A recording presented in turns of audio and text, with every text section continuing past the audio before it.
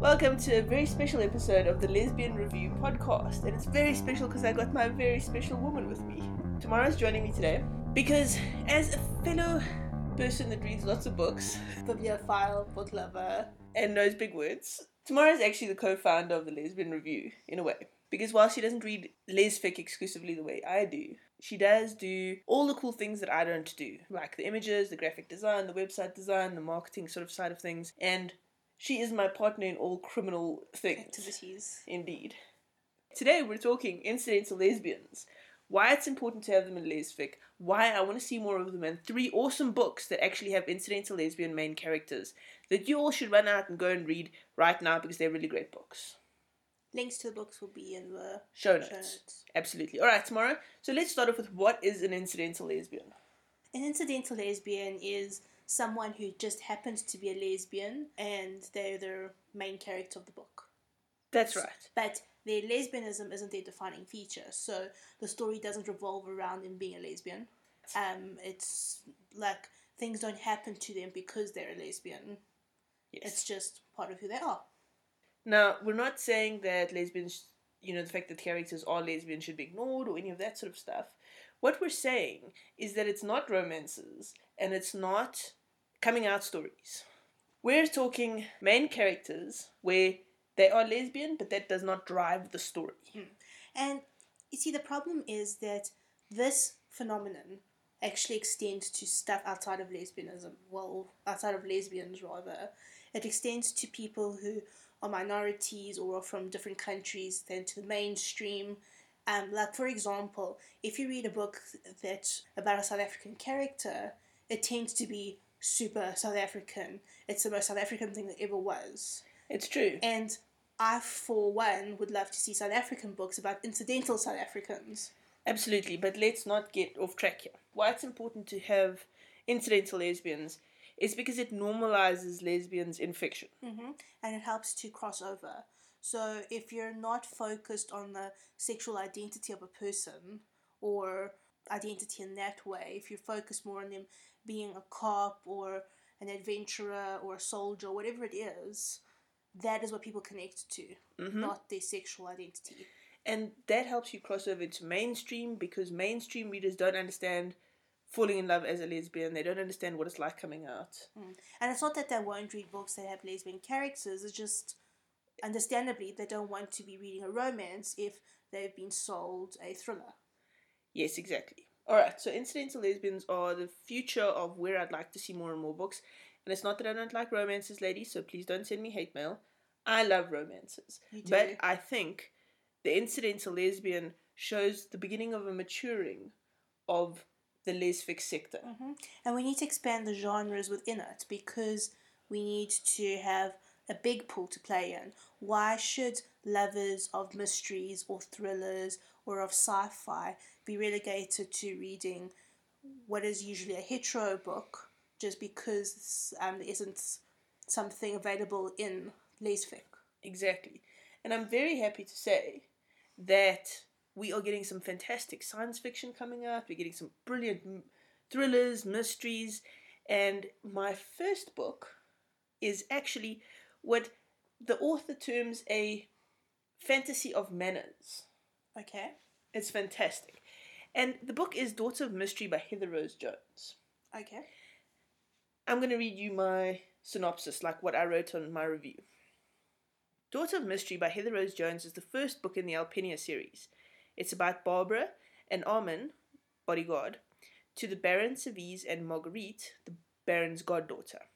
They are brought together in the days before the Baron's death to find their lives forever altered at the reading of his will. Now, there is a very small part of this book that is the romance that develops between the two of them. The fact that they are lesbian does play into the story, but it isn't the whole story. There's a mystery around who Barbara's father really was. And that's the driving point of the story. There's so many interesting factors in it. And what I love about this particular book is it's set in an imaginary country, in a country that Heather Rose Jones made up, that's sort of plonked in the middle of Europe. And so there's a lot of actual European historical type of elements brought into the story. Okay. But there's little bits of magic as well, like actual magic, like Yes. No, I get between. which is where the fantasy element comes in. Okay. And there's grand balls, and there's all sorts of like phenomenal and fantastic things. And the way she weaves a story is phenomenal. Like, I can't even tell you. I was sitting at one point reading this book, and I was like, how is she going to tie up all of these threads that she's got going? And she did it masterfully. Okay. So, who would love this kind of book? Anybody that likes historical type of things, anybody that likes fantasy with a little bit more of a history sort of an element, Okay. anybody that finds the Three Musketeers kind of exciting, that's the sort of reader that should be reading this. Awesome. Great book. In fact, in my review, I said, I wish Tolkien could have written like this, because then I would have probably liked his books more. Let the avalanche begin. I know, right? I love discovering Alpinia, and the world that Jones built was rich and textured. It was great fun learning about how to create mysteries, and that's where the sort of magical element comes in. It's around Marguerite discovering that she can create mysteries which are kind of like prayers, Okay. but that have a mystical element to them. So Barbara, on the one hand, is a character with a very much more grounded... She's a bodyguard, she fences and that kind of thing. She rides horses, she wears men's clothing.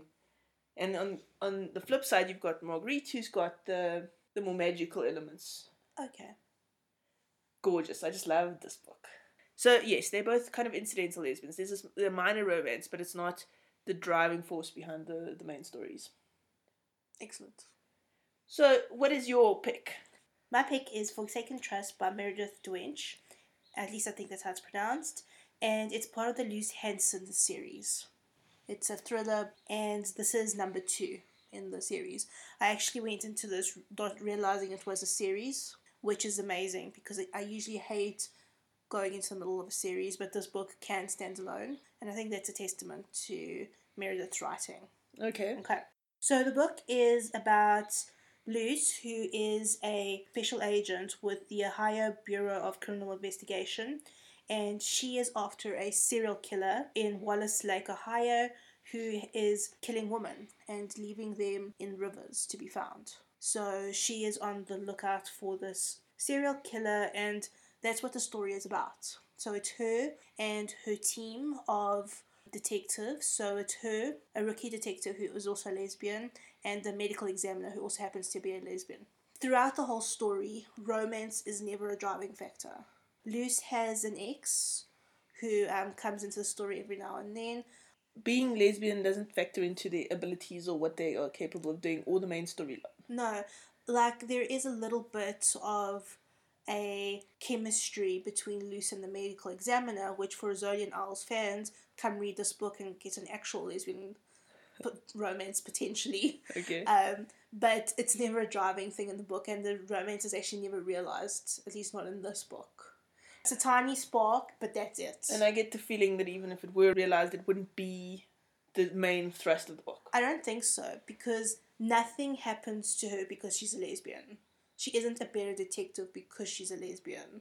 That's got nothing to do with it. Her history with her father comes into it. Her boss, who is a older male detective, comes into it. And that's something else that I like. It's a really well fleshed out world in terms of characters. Even though there do happen to be 3 lesbians on her team, which they actually joke about in the book, the whole world isn't lesbian. And they just happen to be lesbian, it's not. Yes. And there's these men in the story, and they're good men. Fantastic. So... Who would like it? Anyone who loves thrillers, I think. Mm-hmm. People who like things like Rosalian Isles, I think CSI, if that kind of stuff grabs your attention, read it. Fantastic. Alright, so the last book that I am talking about today is No Good Reason by Carrie Hunter. This is the first novel in the Dark Peak series. It introduces Senna Jensen and Meg Fielding. So Senna's a detective and Meg is a doctor, and they're best friends and they have been for a long time. Occasionally they're friends with benefits. And they're both terrified of ruining their friendship by becoming a couple, so they keep things as they are. This particular book, because this is the first in the series, centers around Senna, who goes out running one day and discovers a woman who's barely alive after a fall off a cliff. Her hands are bound and she's not wearing much clothing. Senna's part of the team to investigate the kidnapping while Meg tries to keep the woman alive at the hospital. When the woman wakes up and begins to speak, what she says turns Sanna's world on its head, and Sanna realizes that time could be running out for her to catch the kidnapper. So this is really it's a thriller, but it's one of those that is time based. She realizes she only has a certain amount of time before something else really bad happens. Okay, I can't say what it is because it will ruin the plot. So basically the two main characters, well, the main character and her semi-main co-star, are both lesbians, and they have a deep love for each other, but they're not necessarily in love with each other. Well, sort of. I get the feeling that Sanna's definitely in love with Meg, but doesn't want to ruin anything. But that doesn't drive the story at all. What drives the story is trying to catch the bad guy. So any of these three books, I believe, you could take and put into mainstream and people would love them. Hetero people would love them. If you love reading thrillers, you'll like these books, you know? Yeah. Well, this one, your one. And if you like reading sort of fantasy of manners type books and Daughter of Mysteries, I would like to see more incidental lesbians in lesfic. I really would. I think it'll show a maturity to the genre. I really do think so. And also people wanting books that are not romance-based. And I think this is important. And I think as readers of lesbian books, as lesbians, as others who are not lesbian and read lesbian books, I think we need to realize that not all books with lesbian characters are going to have a romance in it. And that's okay. And that's normal. I mean, it's not normal, but it's necessary. And the reason it's necessary is because it normalizes us in the world in a non-sexual context. And, you know, if you pick up one of these books and you read it and you enjoy it for what it is, awesome. But don't complain that there is no romance. If you want a romance, read a romance. There are enough romances. Yes, but don't ask authors to make every book a romance. I agree with that. I don't think it's healthy for the genre to expect romance in every book, because what happens is you stifle lesbians into a category of it must have some sort of sexual storyline in order to make it lesbian. Yes. And we're more than that. Anyway. Alright, good. I'm Sheena and this is Tamara, and today she was joining me on the Lesbian Review podcast. Thank you for joining me today. Thanks for having me. That's all for today. Bye. Bye. So, today we're talking about a topic that is near and dear to my heart, other than my wife, and that is your cat. He is near and dear to my heart, you're right. Mostly because he sits on top of her. Welcome to Not Let's Talk About It. You are my special woman.